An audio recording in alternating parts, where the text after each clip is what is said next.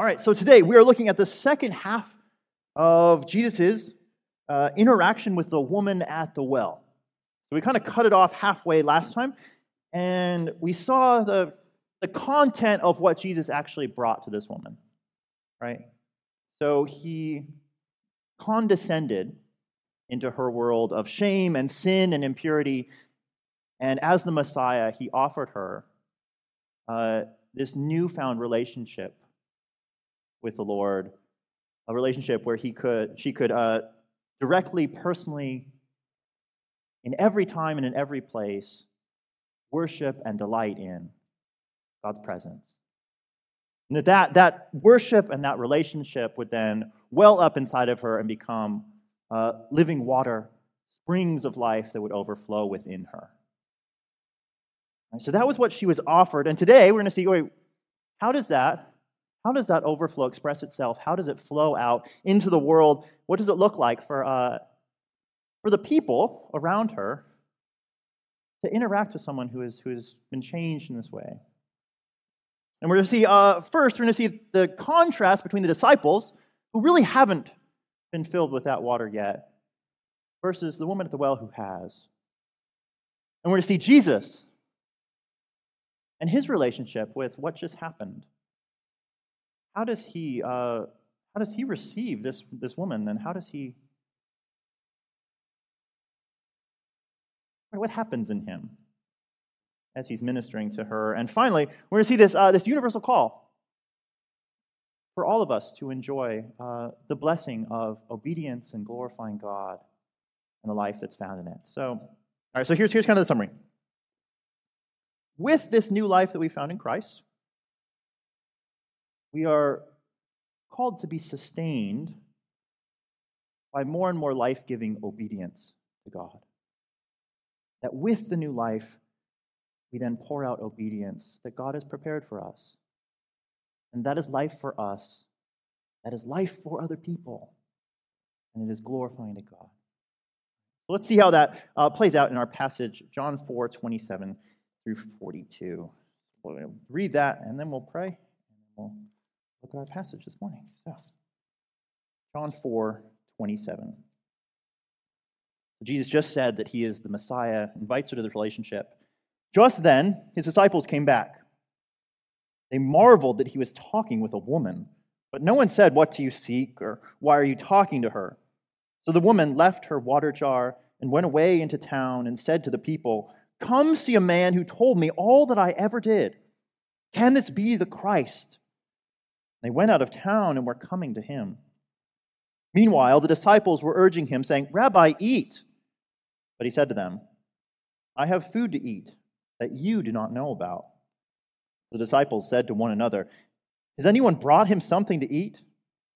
And Jesus said to them, "My food is to do the will of him who sent me and to accomplish his work.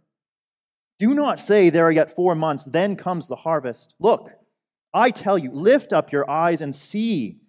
The fields are white for harvest. Already the one who reaps is receiving wages and gathering fruit for eternal life, so that sower and reaper may rejoice together. So here the saying holds true. One sows and another reaps. I sent you to reap that for which you did not labor. Others have labored, and you have entered into their labor." Many Samaritans from the town believed in him because of the woman's testimony. "He told me all that I ever did." So when the Samaritans came to him, they asked him to stay with them, and he stayed there 2 days. And many more believed because of his word. They said to the woman, "It is no longer because of what you said that we believe, for we have heard for ourselves, and we know that this is indeed the Savior of the world." Let's pray.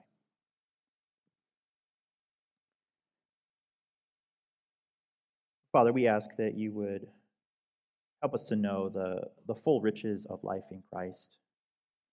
And Lord, we would know the life that comes from repentance and obedience. Lord, that the life that is found by faith would express itself in works and obedience and love for you and glory to your name. Father, we thank you for the riches that you prepared for us. Would we walk in them for the glory of Jesus? In his name. All right, so let's start with this contrast. Okay, so the disciples compared to the Samaritan woman, the disciples who are still hungry, and the Samaritan woman who is overflowing and satisfied. Verse 27. Just then his disciples came back, and they marveled that he was talking with a woman. But no one said, "What do you seek?" or "Why are you talking with her?" All right, so disciples, they are shocked to see that Jesus is talking with a Samaritan woman. And once again, to understand the culture of the day, all right, at best, people thought talking to a woman was a waste of time. All right, and they said things like, "Why would you talk to a woman when you can read the Torah? There's much better things to do. You're going to get a lot more out of it. Let's just not do that." All right, second, at worst, what Jesus did could be construed as a sin. That to teach the Torah to a woman was equivalent to teaching her to sell herself. That was the level of this is an abomination that she should even know these things. Why would he be talking to her? All right. Or even worse, right? This is a Samaritan woman.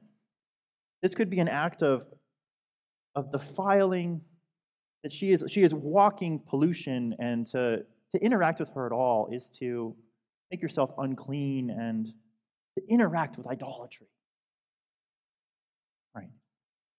Those are the evil, terrible cultural ideas of the time, but they were real, and that is the practiced interactions that were the norm. All right. Now the disciples, they see Jesus,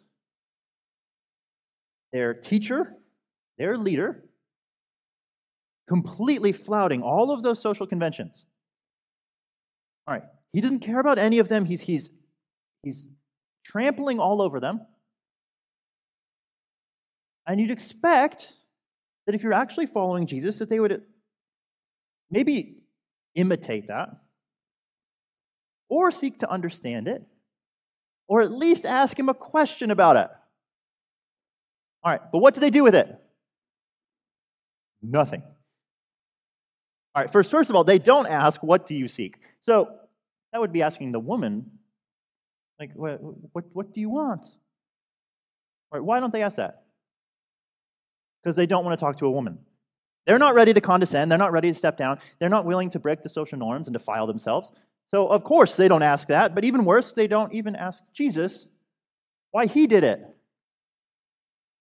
If they did, what would he say?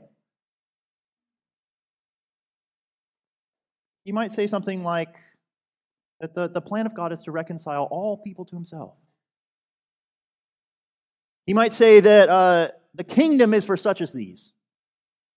The kingdom is for the outcast and the lowly and the worthless in the eyes of the world. He might go so far as to say, this woman is what you must become to enter the kingdom of God. That she alone understands. Or he could say that women, even Samaritan ones, in his kingdom will be elevated to the position of firstborn son, with all of the rights and powers. That the world is being turned upside down. He could tell them that Jesus isn't defiled, he cleanses. That as things would try to defile him, no, he empowers and cleanses them. He could say that there is greater glory in service or condescension or humility. But they don't ask. Now, why do they not ask? It doesn't say. The assumption is that they don't ask because they don't want the answer. They don't want to know why Jesus did this because then they might have to. And they're not ready to do that. We talked last week about broken cisterns and how we all go to certain places to be filled up, whether they actually work or not. And these disciples, they've gone to the cisterns of glory and honor and social acceptance, and that's where they find life. They are looking for a kingdom. They are looking for honor. They are looking for victory over the enemies. They are not looking to fraternize with idolaters and the weak and the unclean. And they're not ready to do that, and they don't want reasons to. That's why they don't ask. And that's where we're convicted because we see Jesus do these great things. We see his love for the weak, his love for his great grace for the sinner, his movement towards the defiled and the outcast. And I think we like to play ignorant. Like, oh, maybe we're not supposed to do that. Or maybe that's just for Jesus. Or I really love that Jesus is like that, but I don't want to be like that. That would ruin my life. All right, that's where, they're still stuck. And they are hungry and they are dry. And you can see them attempting to follow Jesus, but falling short. Now, let's compare that then to the Samaritan woman. All right, so Jesus offered her to be filled with living water, and we wonder, okay, will she receive it? Will she receive it? She's just, and think, just to summarize what just happened, if some of you weren't here last week. So Jesus, he offers her this water that would give her life, and to help her receive it, because she's kind of off in the physical, not getting it, he shows her the depth of her sin. And he puts right before her eyes just what a sinner she is, that she is desperately running after the approval and relationships with men, and that it has left her empty and dry and ashamed. Then they talk about how she's actually not even worshiping in the right place. She's part of a nation of idolaters who have historically gotten all of their relationship with God wrong. And he calls her to sit there. And then what does he do? He then opens the doors wide open and says, in spite of all of that, I'm going to give you this relationship with God through the Spirit. So that even you may be so cleansed and so united to God and so part of this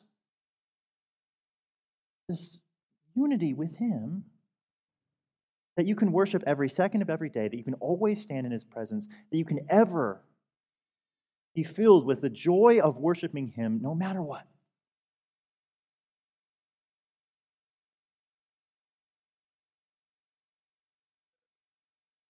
This beautiful picture of acceptance and forgiveness and purity that's found through the Messiah, Jesus Christ. And this is her response. So the woman left her water jar and went away into town and said to the people, "Come see a man who told me all that I ever did. Can this be the Christ?" They went to the town and were coming to him. This is the picture. Think of Nicodemus, who left just blown out of the water, and what a difference. This has given her crystal clarity. And we see the proper response of repentance. Repentance. All right, so when someone actually hears the gospel and believes it, truly, their life of focus on sin and death, they turn from it. And they turn from running after that sin to now running after Christ. Now, how do we see that here? John gives us a little hint. She left her water jar. All right, you might think that's like a stupid detail. No, there's things are put there for a reason. What was her water jar? Her water jar was symbolic of that old life, of all of the broken cisterns and the going and striving and thirsty again. And what does she do? She leaves it behind. Symbolic that she's leaving behind all of that life of running after men, the finding satisfaction in them, her fear and her shame, and the fact that she's here all alone, isolated from the rest of the people. And she turns and goes back into town. And she's now obsessed with someone, not all of her past husbands who were not her husbands. Who's she now obsessed with? But Jesus. And she reflects that turning by this completely new relationship to sin and the people around her. Now, before, she was isolated. She was hiding from her sin and her shame. And now, what is she? She's openly proclaiming her sin. Like, hey, want to hear the story about him telling me all of my greatest sins as the summary story of my life? And announcing that to the whole town? No, why? Because she's abandoning her sin. The light has shone upon it. And now her sin is not proof of how ashamed and guilty and rejected she is. Her sin is now a testament to the forgiveness of Christ, and the grace, and the power that he has to take a sinner like that and unite her to a holy God. And she is willing to put that before every person that she sees. The same woman who went all alone to the well. Now that is a picture of repentance. Repentance is turning from love of sin, pursuit of death, broken cisterns, and turning towards obedience to God out of love for Christ. Now that turning has different aspects we actually talked about in Sunday school last week. That the heart changes about sin. You have this emotional change in how you feel about your sin. Now it might be that you used to love it and now you hate it. And you're grieved over it. Or maybe you thought that your sin was just a mark of shame and guilt, and now it's a testament of his grace.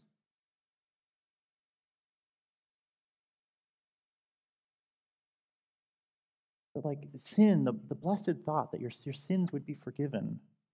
When you think of sin, you don't think of your death, you think of his grace. Or maybe your mind changes towards sin.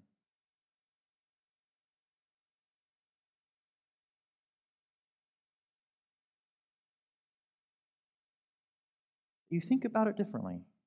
That you understand what it's doing. Or your will changes, so you actually stop pursuing it. That she stops going to that cistern again and again and again. She does different things now. Things that reflect love and commitment to Jesus Christ.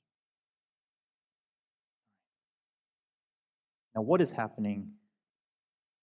She is filled with the Holy Spirit.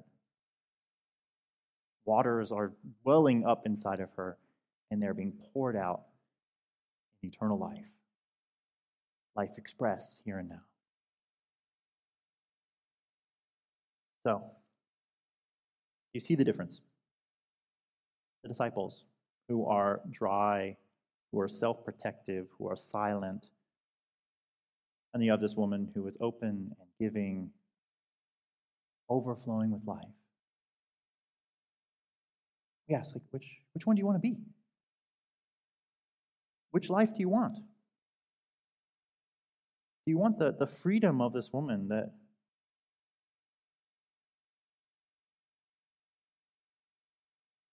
can express her love and joy in Jesus Christ so openly and willingly?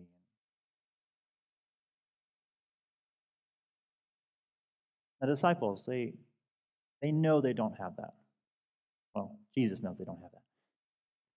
And as he sees it, he then turns from ministering to this woman. He realizes, you know what, I need to minister to my disciples too. And he invites them in through yet another metaphor of kind of, it confuses them, but we get there. So, verse 31. Meanwhile, the disciples were urging him, saying, "Rabbi, eat." He said to them, "I have food to eat that you do not know about." The disciples said to one another, "Has anyone brought him something to eat?" All right, so we're gathering the metaphors. First, we have birth, new birth. We've talked about living water, and now we have food. All of these things that feel very physical, and they're being given supernatural, spiritual meaning. Once again, the disciples, the people who hear it, they don't understand. They think it's physical. How did Jesus get food? We were supposed to go get him food. Why did we get him food if he was going to eat anyway? And Jesus says, "My food is to do the will of him who sent me and to accomplish his work." All right, a new metaphor. And you'll notice that these things, they have different focuses.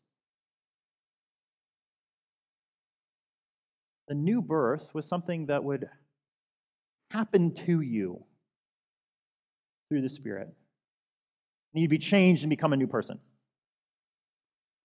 All right, there is the living water, which was a gift that he would give to you and would well up.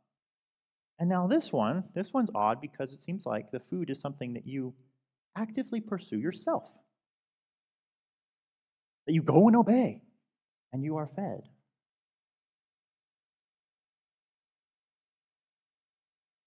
We have to, okay, so Jesus is, fleshing out the metaphor, Jesus is sustained and given life by doing the will of God and obeying what the Father has told him to do. That obedience is a source of life for him, just like physical food is a source of life for us every day. That is his relationship to obedience and doing the will of God. Now, does that sound strange to you? Because we will talk about Jesus being the bread of life. And like, what? No, you need to eat Jesus. He's your bread. He's your food. So how then is obedience also food? Now, it could be that this is how Jesus does it. And that Jesus is sustained by obedience, but you are sustained by faith. That Jesus feasts on obedience, you feast on Jesus, and it's eventually you'll get there. But it's a totally different relationship. All right. Now, we are saved by faith. We are saved by faith that works. And when we think about all these things, we can be way too nitpicky what is Jesus trying to say? Like, Jesus is trying to present to people a new life. A new life that includes rebirth. A new life that includes, like, the Holy Spirit's work in them. And a new life that then expresses itself in works and in obedience with this very new relationship to obedience. It's all one package. It's a package deal. And the disciples are talking about food and refusing to follow him in the ways that he has done to imitate him. And so he combines those two things and gives it to them, not to say, this is what I'm doing. He's inviting them to do the same. But actually, if you obey, it'll also be food for you. It will be life for you. It will be life-giving. A life of faith and works, faith and obedience. And that life comes as we put our faith in Christ and live out of that faith, following and imitating, and doing what Christ has said.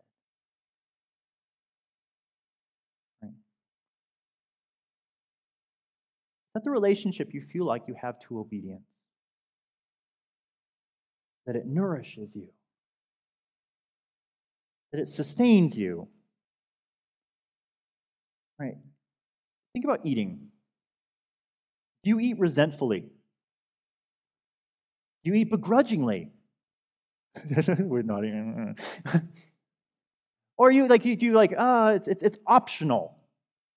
No, like it isn't. It gives you life. And that's what Jesus is saying, that obedience actually gives Jesus, he gives him life. He's sustained by it and nourished by it. And life comes from obedience. All right, what might this look like? So a picture of this in my own life the other day. All right. So I was doing like handyman stuff, which is my least favorite thing in the whole world. And so I was frustrated and like getting angry and like snippy and whatever you want to call it. All right. And I was miserable.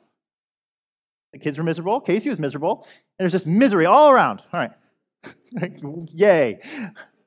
This is typical. All right. And I like, because we just talked about repentance, I was like, okay, like this is not an option. And like, I'm just going to be patient and like whatever about it.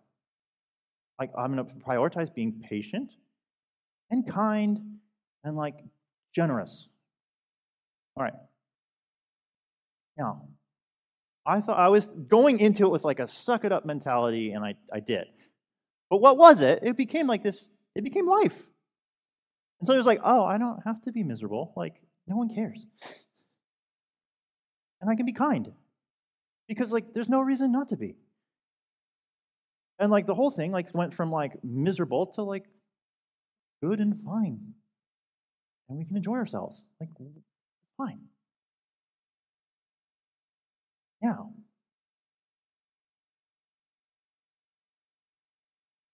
if we understand that that's what we're going to get out of obedience, then like, yeah, we should do that. It is life for us. It is life-giving for others.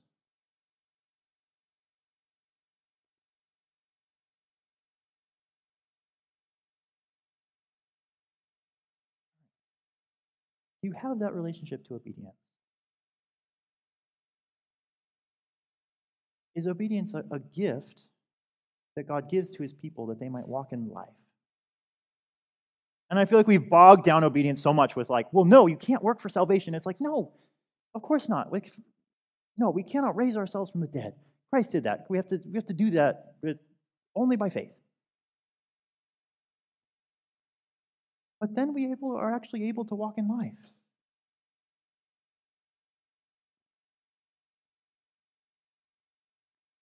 And Jesus, he invites his people into that. Do not say there are 4 months, then comes the harvest. Look, I tell you, lift up your eyes and see that the fields are white for harvest. Already the one who reaps is receiving wages and gathering fruit for eternal life. So the sower and the reaper may rejoice together. For here the saying holds true, the sower, one sows and another reaps. I sent you to reap that for which you did not labor. Others have labored, and you have entered into their labor. So Jesus is saying, all right, there is this relationship with obedience, and it'll feed you and sustain you, and it'll be great. And thankfully, if you are fed by obedience to God, then go look out into the world, and you'll realize there is a harvest to be found. And this is not a desert. This is one big field ripe for the harvest. Because God has made it that way. If you will just open your eyes.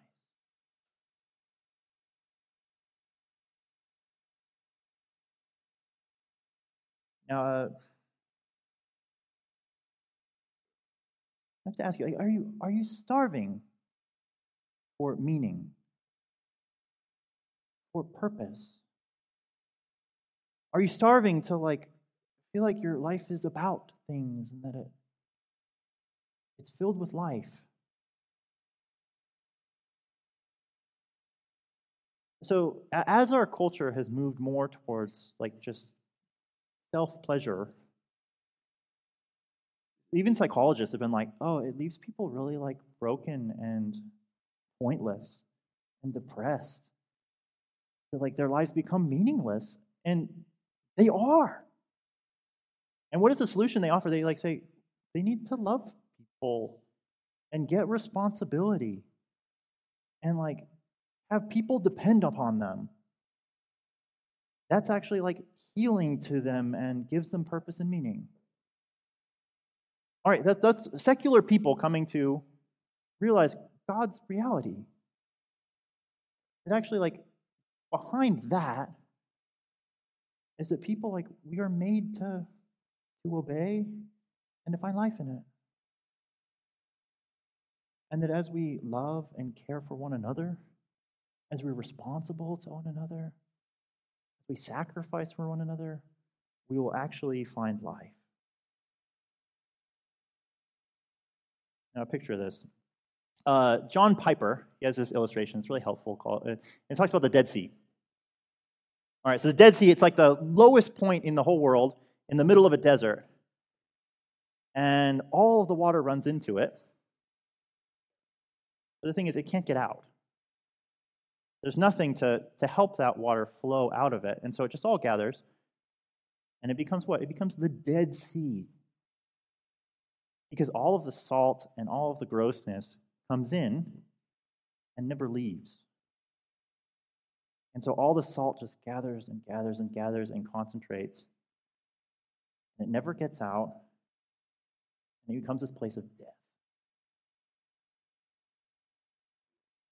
And that's where, if we are only filled and never pouring out, we become functionally dead.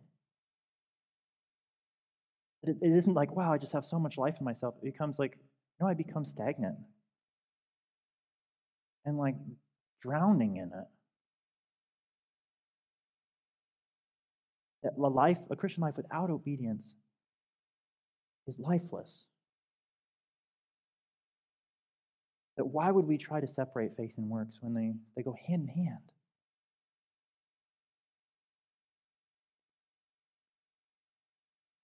So,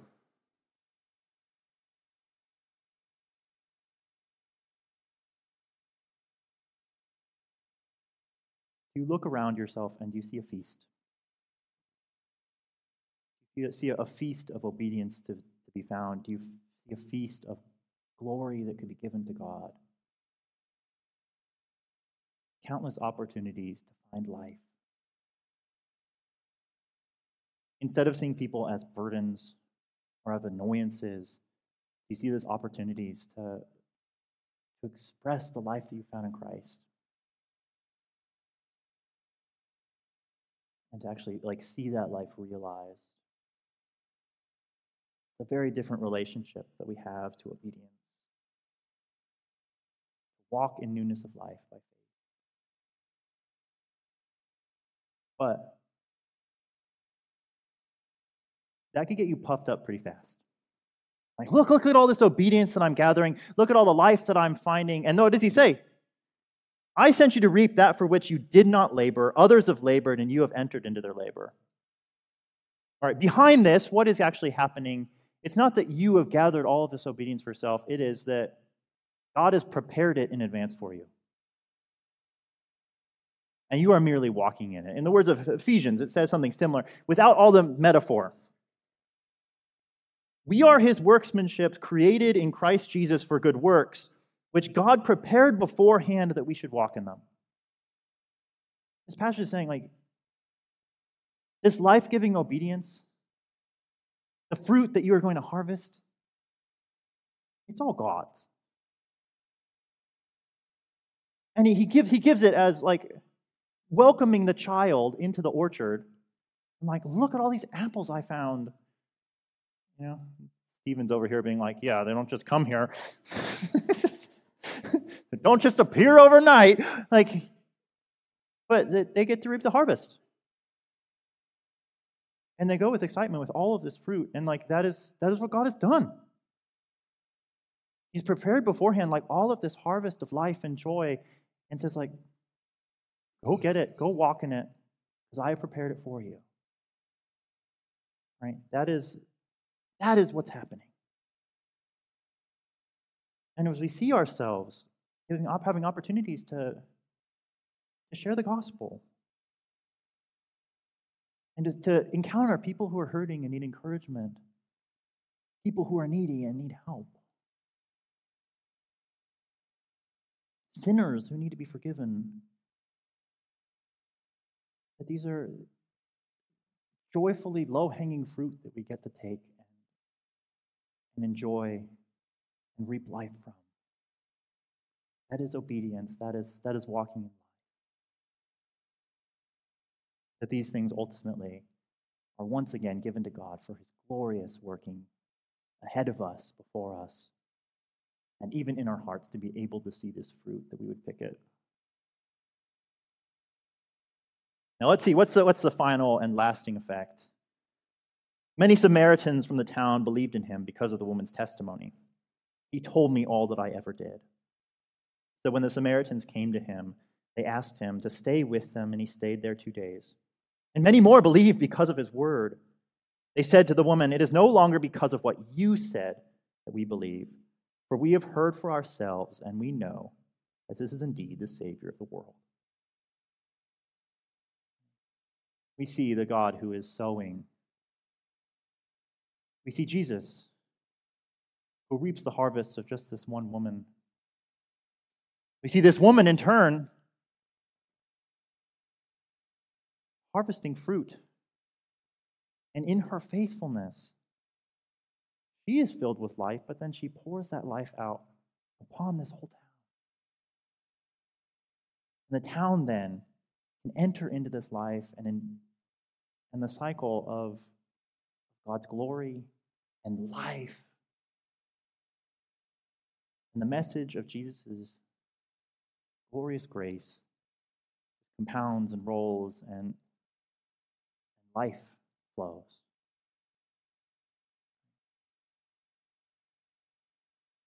Let us walk in that cycle. Let us enter into that joy.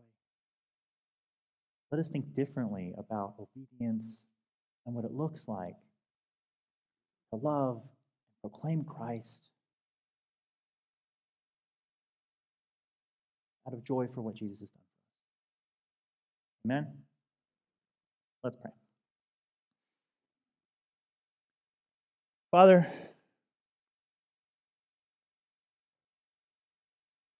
we thank you for the life that you've given us in Christ by faith, and we thank you that that life expresses itself in obedience. Father, we ask that you would give us righteous hunger and true palates. Father, we can be fools, and we confess that we think of obedience as burdens and death and sacrifice because we are still in our sin, and we are like the disciples who are still broken and idolatrous. And so, Father, we ask that you would change our relationship to obedience, that you'd make us long for the life that you have given us in obedience and by works. Father, would you help us to express our faith in Christ and our love for him and our desire for his glory by actually doing the things that he calls us to. Father, would you give us eyes to see the harvest that you have set before us, that we may walk in newness of life, we pray. In Christ's name.